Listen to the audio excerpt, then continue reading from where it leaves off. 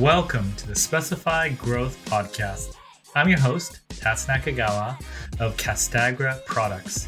Each week, I talk to leaders and experts about how to overcome adversity, grow massive organizations, and how to create meaningful change in the building materials and construction industry. Today's guest is Andrew Zukoski. He's the co-founder at Join Inc. So Andrew, thank you for coming on the show. Happy to be here, Tats. Yeah, so looking at your background, how did you go from working on medical sort of devices or 3D printed stuff to the venture you are now, in construction, pre-construction? Yeah, great question. So my training's in software engineering and 3D geometry stuff, and that's how I found my way into the world of 3D printed medical devices. And we were working on technology to customize those devices. So how do you make like a brace that fits exactly one person's exterior geometry, right? First you got to scan them, and then you have to design it, and then you got to print it. And the scanning and the printing, like the technology had emerged. There was cheap 3D scanning, and there was cheaper, like better 3D printing all of a sudden. But the way that most things get designed that are going to be manufactured, or even that are going to be printed at the time, was very intensively manual. Like someone had to sit in front of a modeling program and do tens of hours of work in order to create something. But that just doesn't scale if you're trying to turn these out. I mean, they're like, we were making hand and wrist braces, and they're, I forget the exact number. I want to say they're like 20 million like custom hand and wrist braces made in the United States each year or something like that for people with RSI and other issues. And like it doesn't make sense to have 100 million like hours a year go into like modeling each of these one at a time. And so we were working on the automation of that. And it was sort of, they were interesting problems. They were fun problems. And one day I found a company that was taking sort of a similar approach to a very different design domain, where they were attempting to build software tools and programming tools to allow for sort of more automation and more reuse of knowledge in the construction space. So this was a Google X spinout at the time called Flux that was putting together a computational design platform for architects and engineers under the hypothesis that we'd be able to switch from architects start a blank sheet of paper and draw everything and every time, to one where a lot more of that knowledge is reused and shared, and people are able to start sort of further along in projects and are able to, spend more of their brain and more of their time on like interesting value add problems and less on detailing, escape stairwells and detailing ADA compliant bathrooms for the nth time, like on a particular project. And yeah, so that was a great team, like a really interesting space, really interesting problem. And that was really my big sort of first exposure to construction. Sure. What you were working on at that time with Google, did it work ultimately? Good question. I mean, the company has been, pivoted and has been acquired, and none of the code that I, worked on, none of those products are still running. So to some extent, no, it didn't. And it was a really interesting lesson, or set of lessons even, where we had this belief that like the computer could tell you what to do, that you could sort of build a computer system that would be smart enough to like design a building and then solve all the problems around it. And I think computers aren't there yet. We had that hypothesis. We also, the way we went to market probably was not the right way to go to market, but what was the way that, what was the path taken? We sold through architecture and engineering firms. And the goal was to release products that would capture data into our platform, data that was being generated as part of the, as the design and the engineering process, and then make it easier to pull in new sources of data like site contextual data, or data from the structural engineering tool, or data that was generated like inside of some programmatic computational tool that lived inside of the platform. And so to capture the process, capture the data, and slowly enrich it with sort of more and more smarts over time. And, I don't think 100 years from now, or maybe even 10 years from now, like architects will be starting from a blank sheet of paper every time they need to detail an ADA compliant bathroom. But that approach, it was a very sort of technology first and software first and complicated product approach to the market. And so it was hard to get traction, hard to really demonstrate a lot of value in the way that like construction and design and construction, especially in the United States, are configured. There was value to very specific users, but we weren't sort of replacing anything really substantial in the value chain. It was hard to command a really substantial price point. And, at the end of the day, every business has to be sustainable. And absolutely. So what's the right word? Possessed you to start your own thing?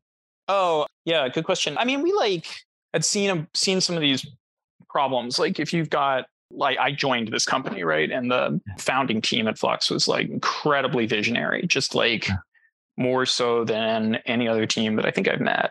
And they had the Google name attached to them. And what that meant was when they knocked on the door, everybody answered and said, come on in, let us tell you your problems. Maybe you can come solve them with Google Magic. And it meant that sort of coming out of there, we had just seen a number of problems. And so we'd identified a few that weren't the ones that Flux was going to go try to solve, but that we think that matter in a way that, the construction industry, we can rattle off all the stats about the number of buildings we need to build just based on the trend of urbanization. And we can talk about environmental impacts from both building construction and operation. And we can talk about 13% of global GDP is the construction industry. And in the US, it's this just incredible engine of the economy and engine of the middle class. It's one of these industries. It's not going anywhere where without, you don't need a fancy college degree to get a really good job, in the trades that very quickly leads to,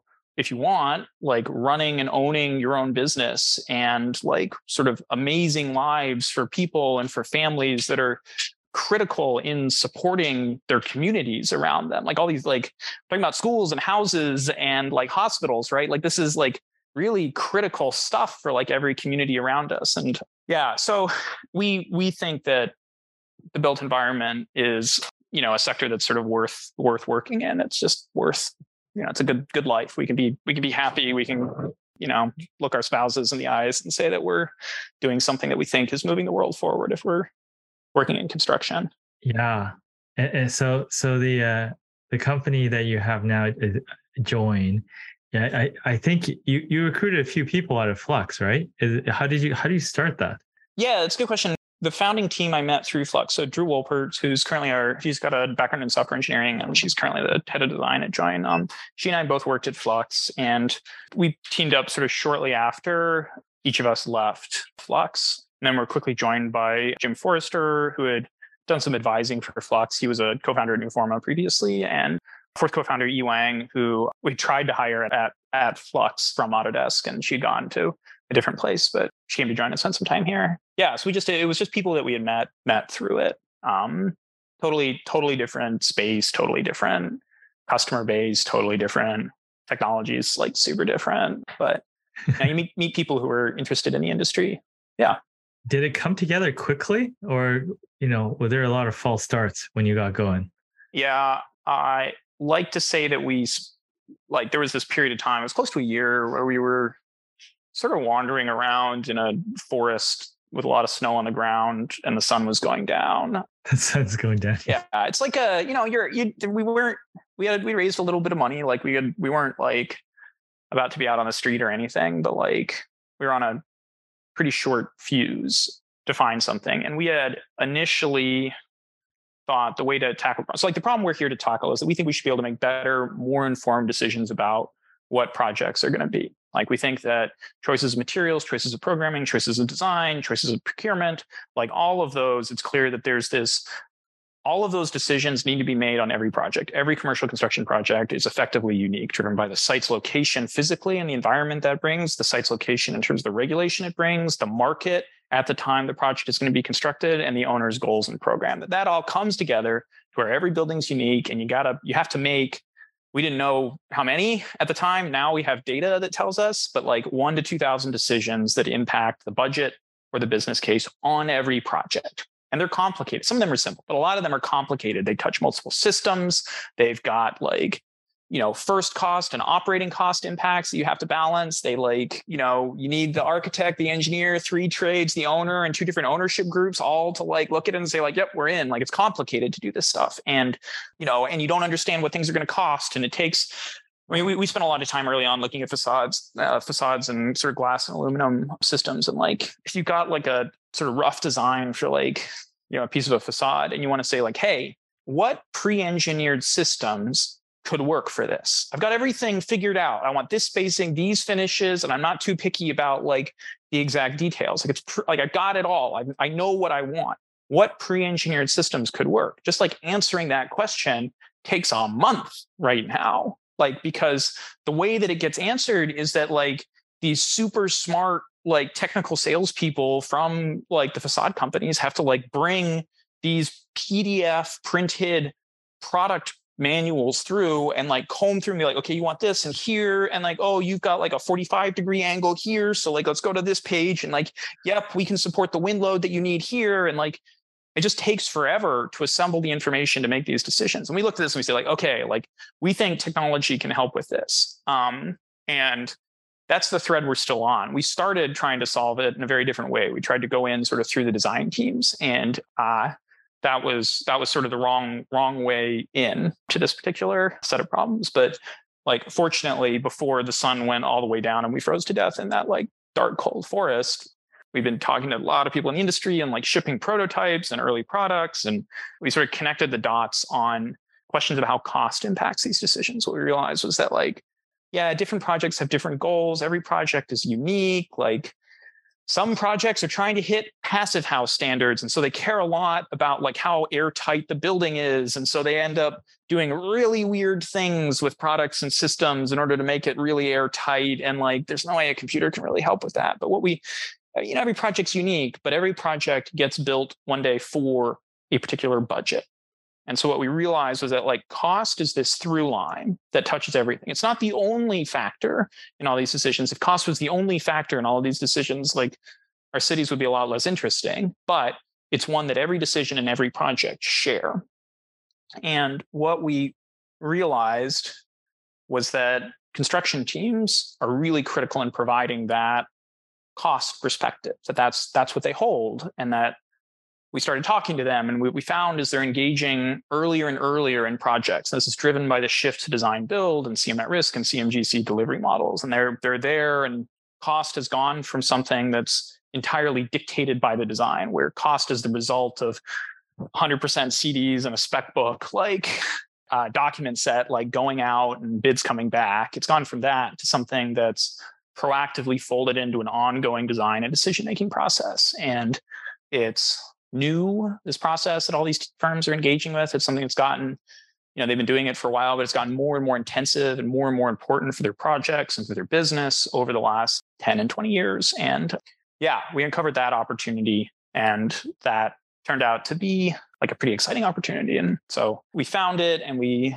shipped an early version of a prototype to a few early customers, and they liked it and said good things, and we understood sort of where it could go, and we were able to raise a little more money. And we thought it would take another like few months to get like a version of the product that was ready to really market to the entire country like together, and it actually took more like 2 years, but we got there and sort of been really accelerating the market in the last 12 and 18 months. So yeah, it took a while to like find the right opportunity, and then it took a while to really get together sort of the right solution like for that opportunity. But yeah, for sure. In terms of your go-to market, I mean, are you going to the owners? Like, are you going to the builders? Like, who are you going to like that sort of the first step of that adoption that you're trying to get more of? Yeah, that's a great question. So what we found was that, this decision-making process that spans from like earliest conceptual design, honestly, through the end of the project, but it's like really centered in like design development and pre-construction.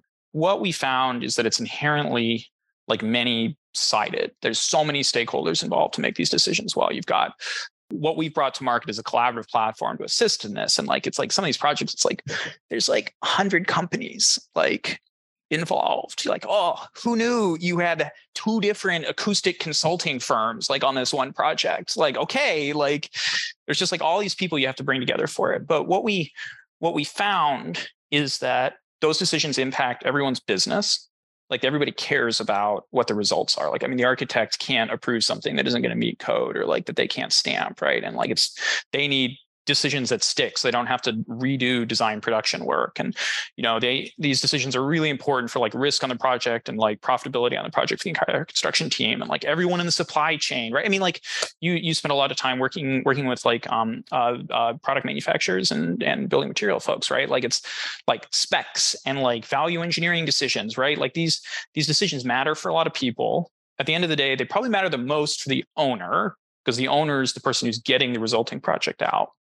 But what we found is that for not every decision, but for a lot of them, and for more and more of them over time, the general contractor is sort of the air traffic controller. And so they're probably, because they can bring costs to the table, they've naturally emerged as the people who now run Join, but used to run, and most people are still using Excel. We're still very early, but like run the spreadsheet that all of this gets coordinated in. And we looked at that and we decided to go to market through general contractors. We considered going through owners. What we decided was that general contractors would give us sort of more breadth early in the company's life cycle. So like there aren't that many owners who are doing more than $1 billion worth of construction like a year. There aren't that many that are doing more than 500 million a year. There just aren't. It's like a few health systems, a few like huge multinationals, and like that's it. And if you win one of those, like, yeah, there's your way to like sort of significant scale, but they also tend to be very narrowly focused in terms of project type that's getting delivered. So like,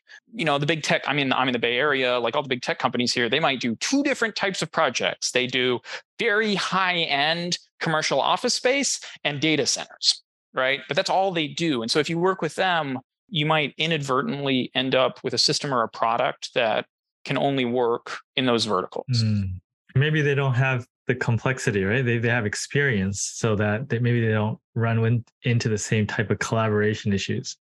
Yeah, some of them they might not. Maybe they run into more collaboration issues because it's data centers are like so intensely schedule driven or something. But you end up, it's like we believe that like every project has to coordinate design and cost. Every project has to do this. We think that technology in making this process better can move every project forward. And we don't want to accidentally end up with something that only works for like one particular project type. For maybe it's more simple, maybe it's more complicated, maybe it's just like, it's hard to say. And we didn't want to like wake up and say like, okay, it's time to go do hospitals and like realize that like it didn't like, we couldn't do it or we had built the wrong thing. And so we decided to focus on general contractors that go to market first. So yeah, so we've gone to market through general contractors. Yeah. And you've raised money a few times and you didn't before. Was it difficult for you to do something like that in this sector? We've been pretty fortunate in our fundraising journey. I think a few things feed into that. One is that a lot of the team has sort of we got a background, we've had exposure to a bunch of like venture-backed startups. We understand sort of how the ecosystem works. And then investors sort of know that we understand like how the journey of a venture-backed startup works. I mean, Jim was previously co-founder at Forma. Like this is the first company I started, but it's the third venture-backed company I've worked at. A bunch of our like earliest angel investors are sort of like very experienced Silicon Valley executives. And that is a super fortunate place to be. Our market is, I'll say that it was probably way easier raising money through our journey than it would have been like 5 years earlier. And, more credit to the PlanGrids and Building Connecteds and Procores of the world who showed that you really could have like pretty good outcomes like in this sector. That really opened people's eyes to it. And then Katerra actually, Katerra crashed and burned, but I think Katerra opened a lot of people in the industry's eyes to the idea that there were pools of capital out there and technology expertise out there that might bring something new to their market that might be truly disruptive. And at this, like a lot of companies accelerated their attitudes towards technology. And some of this manifested as like getting better about adopting technology internally, just being more thoughtful about it, doing it faster, making sure the ROI was there. But then also it meant that through corporate VCs and then through like sector specific early stage VCs, there were just sort of more investors out there that had like a really narrow focus on our industry. And so like we've raised money from a mixture of generalist investors, Signalfire is one of them, and sector specific investors. And so there were a few of these out there 10 years ago and 8 years ago and 5 years ago, but there's a lot more. There are many more now. And so, that's helped a lot. Yeah. Very cool. Yeah. I mean, at the end of the day, fundraising is just like, it's a sales process. Like it's no different than selling anything else. It's a learnable set of skills, and like, there's a ton of materials out there on, people ask about this. So I like keep the, Brad Feld's like venture deals book, like on my desk to show people like it's, there's good materials out there explaining like how the market works, how the ecosystem works in a way that like, in like the early 90s, you literally had to know someone. Like there wasn't an internet you could go look it up on, and there were no books about it. It was completely inscrutable to anyone who was outside of it. And I think it's gotten way easier. And I think that's great because it makes it a lot easier for people who didn't already know, investors to like get a little bit of gas to start out. Yeah, absolutely. I mean, the material's out there. You just have to have the motivation. Yeah. And like the motivation and like the right opportunity, right? I mean, like venture investment in particular is oriented around like really big outcomes, and it's like rocket fuel in a way. And you can have a great car that's going to take you a really long way, and you're going to see exciting things and do exciting things in this car, and you really don't want to put hydrazine in the gas tank. So it's like the right opportunity, but given that, then like, yeah. For sure. So when you're not doing all this stuff, do you have any hobbies? I looked up a photo before, and you're doing cross country. Oh dear. Yeah. Yeah. So I'm running a little bit these days. I set up a squat rack in my backyard for COVID. So that, and I have a 2-year-old, almost a 3-year-old. So that keeps me busy. Very cool. Is there anything that I didn't ask you that you wanted to cover before we close off here? No, I think this was a fun conversation. Hope the story was interesting. Thanks for having me on. Perfect. Thank you. Thank you for listening to the Specified Growth podcast today.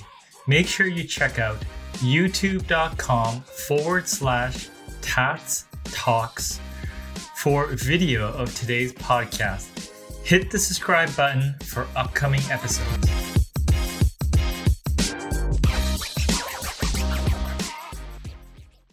This podcast is a part of the C-Suite Radio Network. For more top business podcasts, visit c-suiteradio.com.